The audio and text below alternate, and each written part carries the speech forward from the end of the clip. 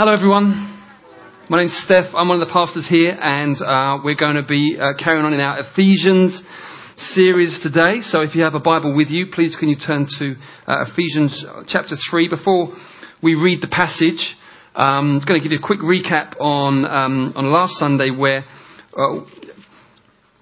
Dan very helpfully, as we were looking at the last half of Ephesians chapter 2, spoke about how the gospel, obviously signified by the cross, the shape of the cross where Jesus was crucified, has the vertical beam, which speaks to us of the fact that through Jesus' death on the cross, he reconciles us to God. So where we are by nature alienated from God and from the life of God, through Jesus' death on the cross, him pouring out his life for us, his blood, his life, if you like, paying the debt that we owe because of our wrongdoing.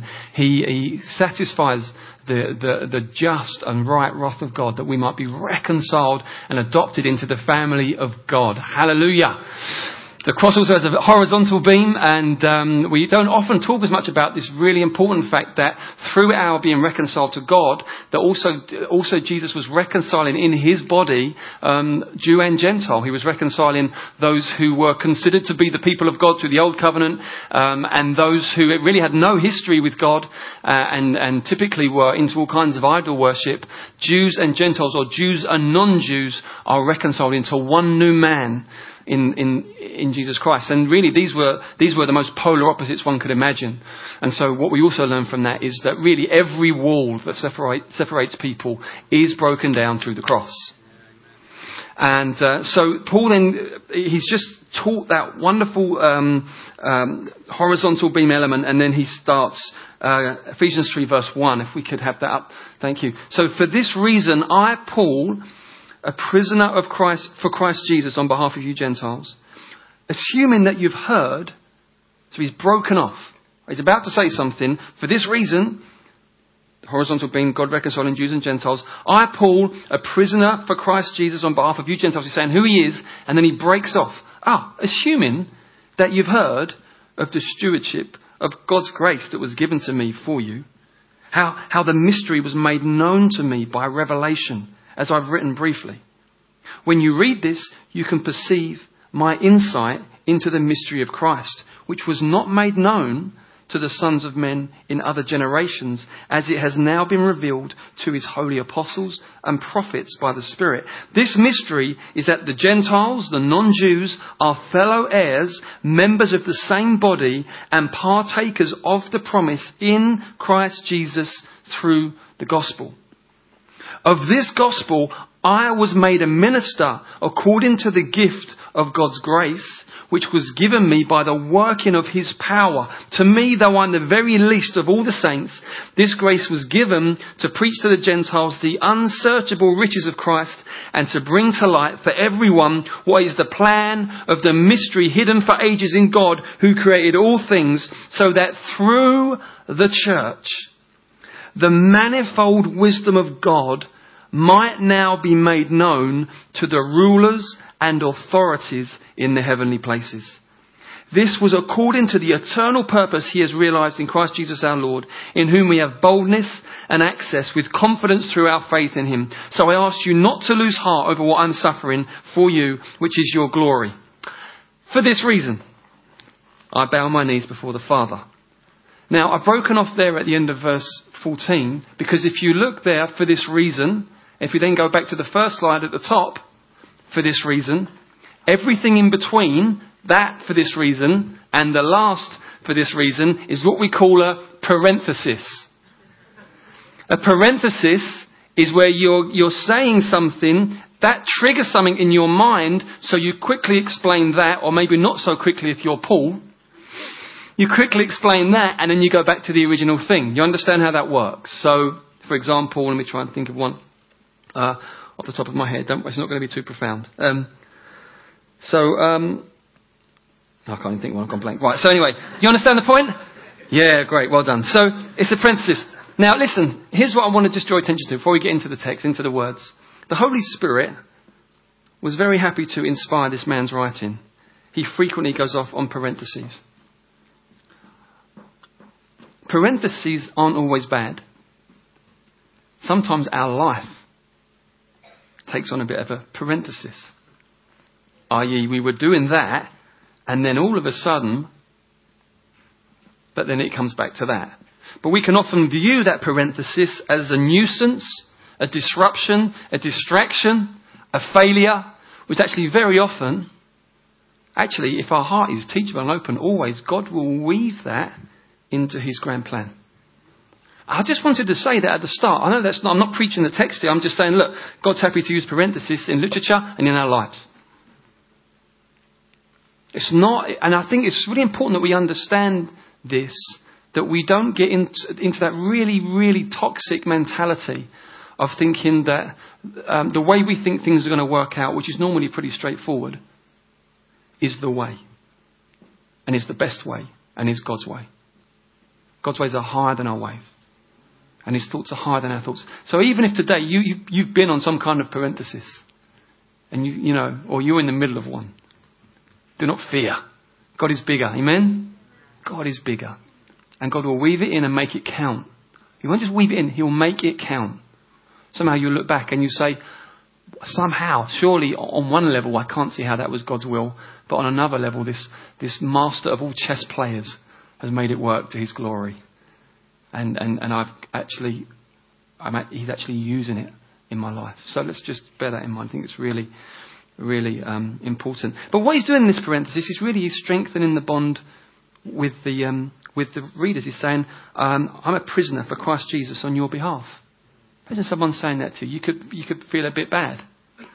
But how does he end? He says, actually, don't lose heart over what I'm suffering. It's for your glory. This is your glory. So he's not trying to make him feel bad. He's not trying to say, look what you lot have landed me in a dungeon. But what he is saying is he's saying me, this archetypal Jew, I'm laying my life down for you Gentiles. We're one. And what God has done in bringing us together is not just, when we talk about unity, we must make sure that we allow the real meaning of this to go deeper than meaning that we can sit in the same room and share tea and cake together. This is where we learn to lay down our lives for one another. That's covenantal living. That's true church life. Where we learn to lay down our lives, which as Jesus said, no greater love has no one than this, and he lays down his life for his friends. And he said, this is how the world are going to know that you really do belong to me, by the way you love one another. And that word love, that agape love, means a commitment to do one another good. And that is often at our own cost. That's church life. And it's not a bad thing, and it's not a sad thing, it's a glorious thing. And maybe a lot of our world has kind of fallen for the idea that actually if you can just live for yourself, narcissistic, just get all you can for yourself, that's the good way, that's the clever way, that's the shrewd way. So that kind of living it may taste sweet in the mouth, but it's bitter in the belly. Because you realise in the end, this is eating me up. It's not bringing any satisfaction at all. There's something far greater that God has called us to. And part of that is that through Jesus Christ and through seeing his incredible laying down of his life for us, that we learn how, bit by bit, to lay down our lives for one another and serve one another in that way. And it creates something very, very powerful, as we'll see through this passage. And the other thing I want to draw attention to, I'm going to focus particularly on one verse, but before I get there, I want to just draw your attention to a few things I've done so far, but also just say the way Paul describes how he serves God. I think this is really important for us, particularly those of us that are in London here, with all the things that compete for our attention, all the things that look to try and draw us in, and how easy it is to suddenly find yourself overloaded with 101 things.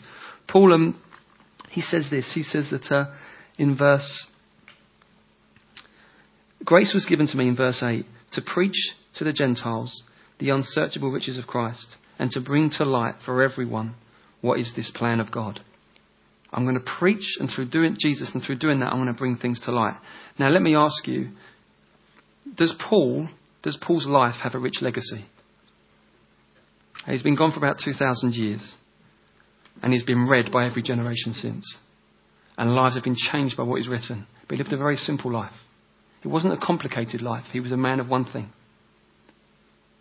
If you look at Jesus' life, actually, he was a man of one thing. And those who accomplish much and those who leave the greatest legacy are often people of one thing. But that can be scary because often you can feel like it's better to hedge your bets and go for this and a bit of that and keep this going and keep that plate spinning. And there are seasons where it's a little bit like that. But I do think there's a wisdom in living a simple life. And that simplicity is actually something that we should pursue. And that complexity does not have merit in and of itself. And that the more things you're doing and the more things you're involved in, you might need to just stop and ask yourself, what am I trying to prove and to whom? Because God does not overload us. He's created 24 hours in a day. He's created you to need sleep and rest. He's created a rhythm of life. And it's really, really important that if we want to be fruitful, that we honour that. And don't just think that we can, if the more we do, the more we'll get done. Not necessarily. So there's seasons of madness, there's seasons of business. There were times when Jesus was too busy to eat. I get it. But that wasn't like it was all the time. It's just really important that we understand there is something in this simplifying that's very, very, very, very powerful. And actually is often a mark of humility.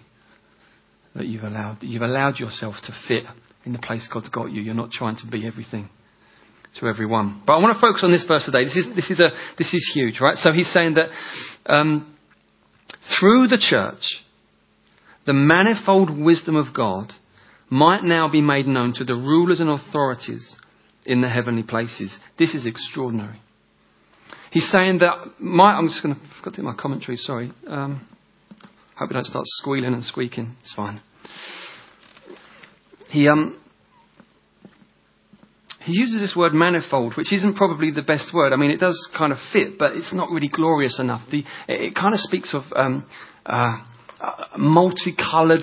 It speaks of diversity. I'll read you this quote from these scholars who always know how to say things much better than the rest of us. And he says this in this commentary. He says, it's a very wonderful thing. He says, this word meaning manifold, variegated, very many-sided, was poetic in origin and referred to an intricately embroidered pattern of many-coloured cloaks, or the manifold hues of a garland of flowers. It is used here in a figurative sense to speak of the richly diversified nature of the divine wisdom. There's something very diverse in the nature of God's wisdom. And actually, it's not just spoken in a vacuum. It's spoken in the context of God bringing together people from very different backgrounds and cultures and nations. That actually there's something in the God bringing together through Jesus Christ people from every nation that points to the diversely rich nature of the wisdom of God. And I want us to meditate on this today and understand that actually when we start to look at this, we begin to realise that having a multiracial, multicultural, multi-everything in terms of background church is not a bonus ball. It's not something you think if we could go for that would be a really great option. It is essentially part of what the church is. That it's not just like, wouldn't that be nice? No. God's plan is to demonstrate to the rulers and authorities in the heavenly places, we'll look at those in a moment, what they are, but let me tell you, it's pretty big.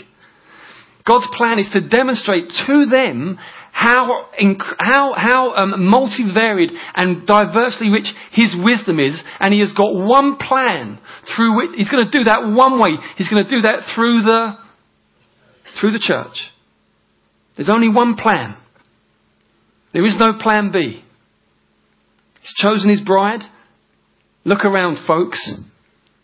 This is it.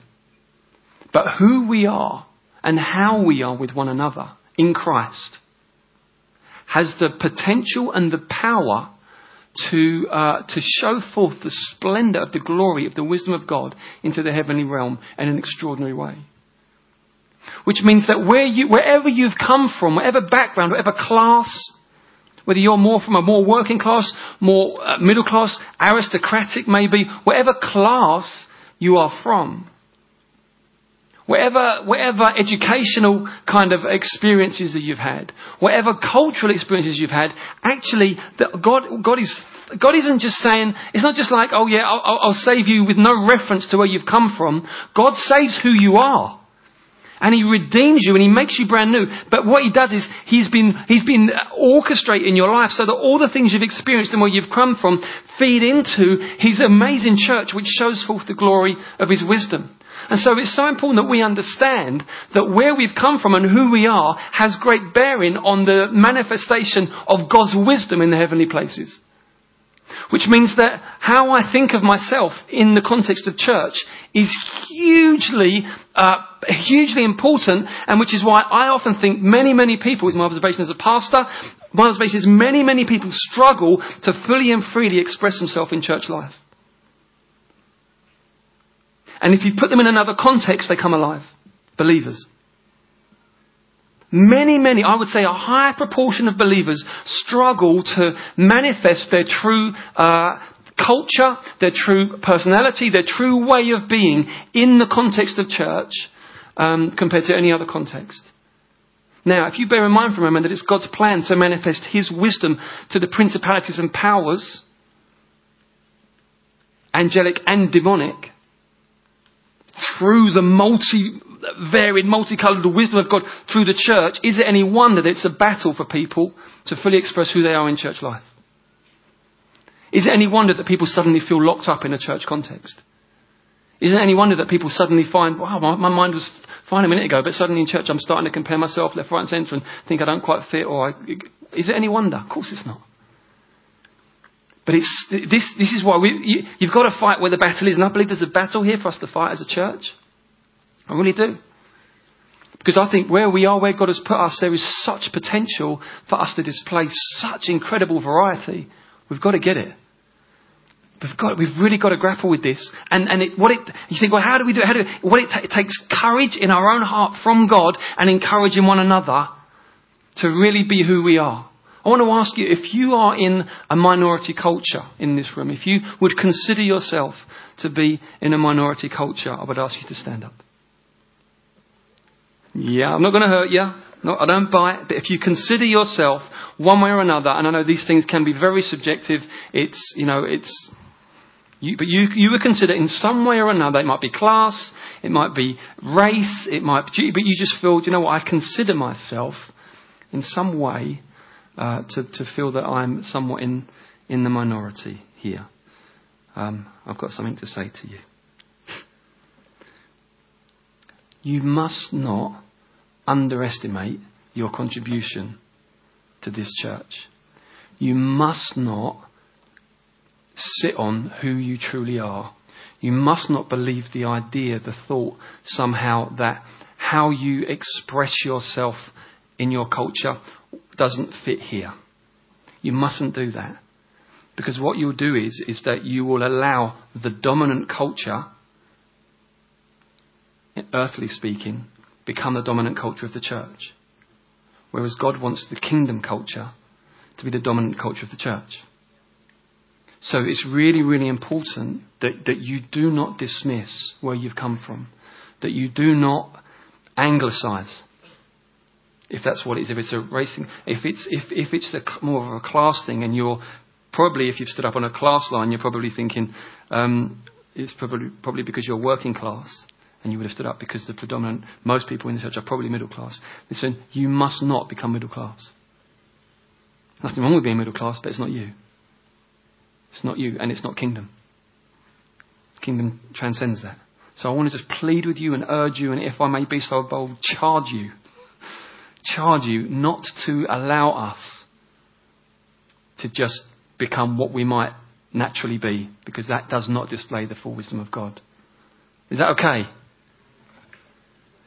Can't hear anything fervent and I wasn't expecting that. That's great. But okay, great. Thank you very much. So listen, you've been charged. You are under obligation now, because there are things that you will bring by your culture that will really, really help us. The predominant culture among us is English. Every culture has good sides, bad sides, and neutral sides. And we must feel free to express both the neutral and the good sides of our culture, because they will all add into the mix while pursuing the kingdom culture altogether. Let me explain what I mean. So, for example, one of the things we're not so great at as the English culture is hospitality. It's not naturally a strength when you go to other parts of the world, particularly the East. You notice it. I remember hearing a story of a friend of mine who married a Filipino woman, and she moved over here, and they got invited round to the pastors, one of the pastors and their wives. They went round there, and it was tea and biscuits, and she was like horrified, just because whenever anyone comes, it's a meal. It's meal. It's tea and biscuits, If you've got to bring that to who we are. You've got to bring that to who we are, because actually that's a kingdom thing, hospitality. Abundant hospitality, showing love to strangers, that's a kingdom thing. And that's something that is not a good element of English culture. The Englishman's home is his castle and all of that. That's not good. That we need to leave that behind as we embrace kingdom culture. But then there are other things that are just neutral. It's like you may dress in a certain way in your culture, or like certain music, or dance in a certain way. Bring that to church, please, as best you can. Bring it to church, please, because that will just add to the colour and the variety. That's a real good thing. That's a real God thing. So it's really important that you hear that. Multiculturalism is not an option. Now, the world at the moment, loves diversity. You live in London, particularly one of the most diverse, if not the most diverse city in the world. But the way the world does diversity outside of the gospel is different. It's done in one of two ways, neither of which are fully healthy. I thank God for this city. I love it. I love it. But there are two elements to the diversity that we do that are not so great. The first way that people do diversity when they're not in Jesus is that you give up all notion of absolute truth. So in order for us to be together, we've got to lay down what we truly believe about things and just say that doesn't matter, and then we can get on. That's not true gospel diversity. Because what you end up doing, you end up in a bit of a moral vacuum, really, where all kinds of things are going on. People are believing in all kinds of things and living in all kinds of ways, and no one can say that's wrong because you've sort of left that behind in the name of diversity. And then you end up with just everyone does what's right in their own eyes, and that's probably the natural destination of where our culture will go. In this. So that's the wrong way of doing it. The second wrong way of doing it is that you actually don't really value diversity in your heart. You just say, yeah, you give it a nod. You say, yeah, absolutely. But it's really just being politically correct. You know what you're supposed to say, so you say it. You know what you're not supposed to say, so you don't say it. But your heart's not changed at all. Do you see what I'm saying? People still annoy you just as much that are different from you.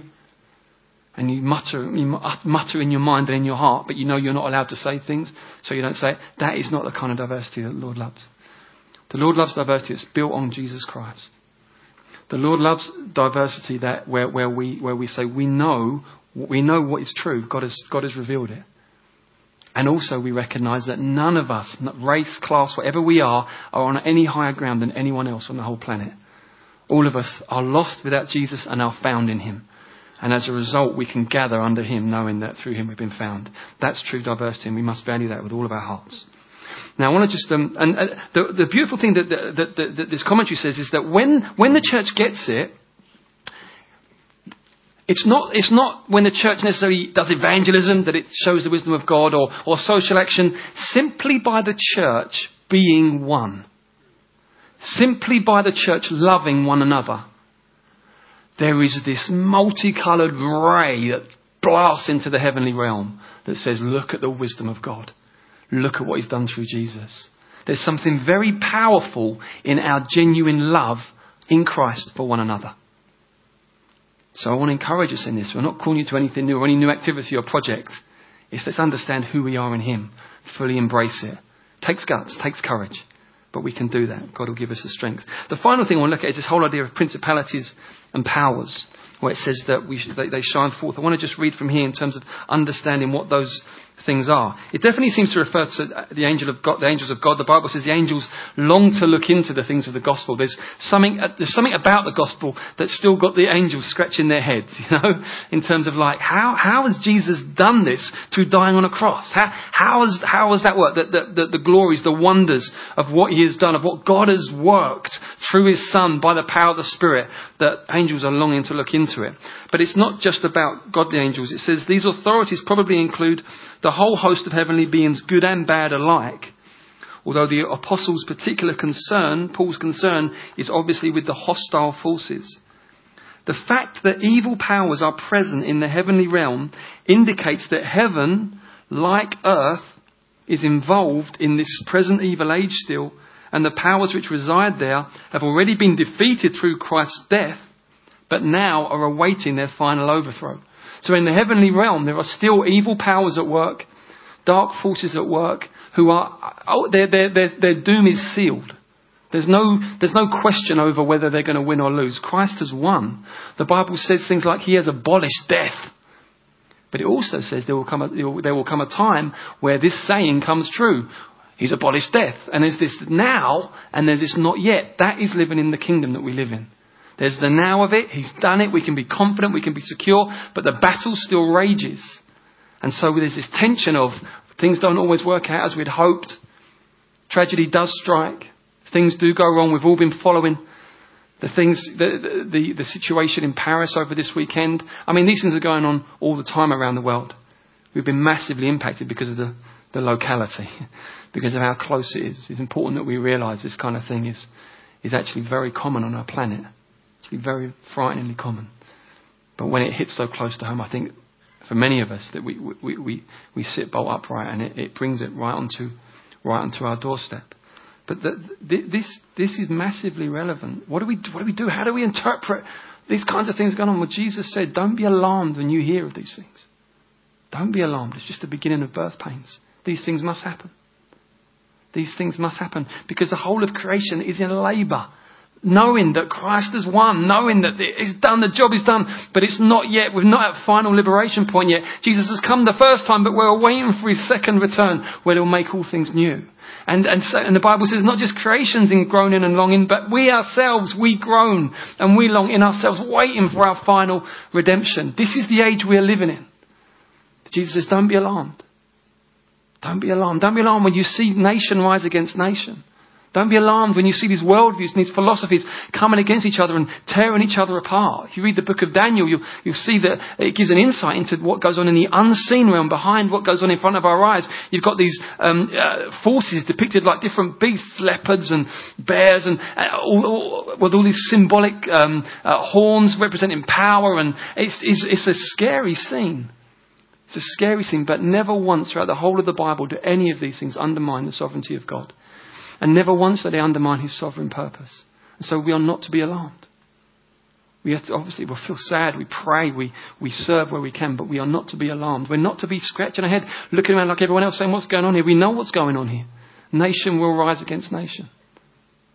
And we're not to set our hope in some kind of, in something that will just let us down, some promise. Our hope is in one thing, the gospel. And through the gospel, God is bringing together all nations. And at the end, all nations will be gathered around his throne. And every being you could imagine, from the most mysterious heavenly being to the creatures on the earth, will acknowledge the wisdom of God in what he has done through his Son. I want to finish just by, I guess, calling us to our privilege, really. Calling us to our privilege. We are immensely privileged, those of us who know and love Jesus and have known his love in our life. We find ourselves in a place of such honour that we've been called to show forth the wisdom of God. I want us maybe to just spend a moment to just ponder, are we still laying our life down for one another? Or have we grown weary of it? The Bible acknowledges the reality that you can grow weary. It says, don't grow weary in doing good. At the right time you'll reap a harvest. Have you just backed off? Have you retracted? I feel this just prophetically now, just speak. I feel that the Spirit wants to speak to some particularly, and it's like you've backed off from fellowship. I don't know, maybe there's things that have gone on, things that have, and you're sort of at the moment, I guess it's sort of felt a bit like you've been trying to work out following Christ outside of meaningful fellowship, church connection, and it's like you're starting to realise this isn't working. And I just feel the Lord wants to speak to your hearts today. You know who you are. And just say this because this is the way it is. This is the way it works. This is the way it works. The Bible knows nothing of sort of Christian mavericks, Christian lone rangers, even Christian really, really hurt people that try to go it alone. sad as that sounds, you're going to really struggle. He's provided you with his church. And no church is perfect. And you know what they say? If you find the perfect one, don't join it. Why? You ruin it. Okay? Yeah. So, no church is perfect. We're doing our best trying to work out how to follow Jesus. But I guess what I want to be bold to call us into a fresh laying down of our lives for one another. And I'm not saying you have to run around like headless chickens. It's not that at all. It's not like just chaos, madness. Everyone must bear their own load. But we learn to carry each other's burdens and live together and walk together and listen to one another and serve one another. Second thing I want to just refer again to is simplicity. Some of you may be here just thinking it's out of control. Let us help you with that. We're not going to control your life, but we can. Sometimes it's just a place for going to someone who's a bit older or a bit wiser, just for advice. I think it's so easy now to, it's literally, something's always pinging or something's always going, and you think you can just get yourself in that headspace. The Lord maybe wants to help you simplify things so you can be fruitful, which is what we all want. And then the third thing is if you're in the minority here culturally, to value your contribution. And if you're in the majority, to value the contribution of others. It's really important. For those of us that are in the majority, we have no idea what it feels like every gospel community or every Sunday when people who feel in the minority walk in. We have no idea. And if you want to test whether I'm right on that or not, I would ask you to visit a church community that is made up of a predominantly different culture from your own. And you'll have a sense of what numbers of people feel every week. And I just believe God wants to so transform our culture as a church so that its kingdom really genuinely transform it, that it breaks that stuff down. And that those who join us know they feel in the rooms, when they arrive, they feel there is something here that transcends earthly camps. This power, when you feel it in the air, powerfully transcends it.